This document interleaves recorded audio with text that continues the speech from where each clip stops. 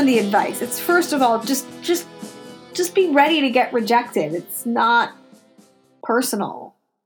And it actually, frankly, doesn't speak to the value of your story or ability to write. I get rejected all the time. It's a lot of it is timing, or it may be that author already has someone else writing a similar story, or they just, it's just not the right time. Keep pitching and keep doing it. And the other thing is, so I've noticed this now a lot. Editor is, I have a contributing editor who helps people like write and sound and write beautifully. What I try to do is tell the story that they really want to tell. That was something that Lauren Katzenberg always was phenomenal at in the years we worked together at Task and Purpose.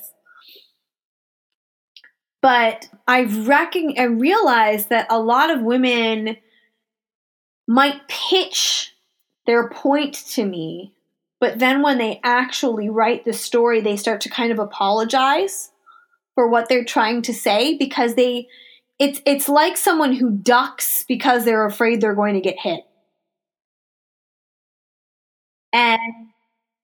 And because you could just see it, you can tell that they've been criticized so intently for saying what they really mean, which is something that people really need to hear, that they start to apologize for it before they've even said it. And so another thing that I would just say is, say what you mean. Don't hide it. Don't apologize for it. Of course, some people are going to be unhappy with it. But that's the point of having good ideas, is to make people uncomfortable and shake them from complacency.